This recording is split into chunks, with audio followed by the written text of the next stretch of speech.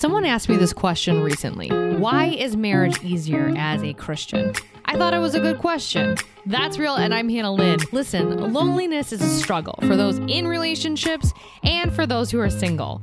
When you know Jesus, you know that loneliness is a longing for a relationship that only God can satisfy. That loneliness feeling won't go away when you're married or when you move closer to family. That loneliness feeling is a reminder that God is the only relationship that can give you wholeness. Sin separates us from God and our relationship with others. Through Jesus Christ, we will experience wholeness without loneliness in heaven. We are all created for a relationship with our Creator God. That's my answer to why marriage is easier as a Christian. It takes the pressure off of your spouse to fulfill a loneliness void that only a relationship with God can satisfy. Well, that was real. For more realness, go to Instagram and Facebook at That's Real Radio.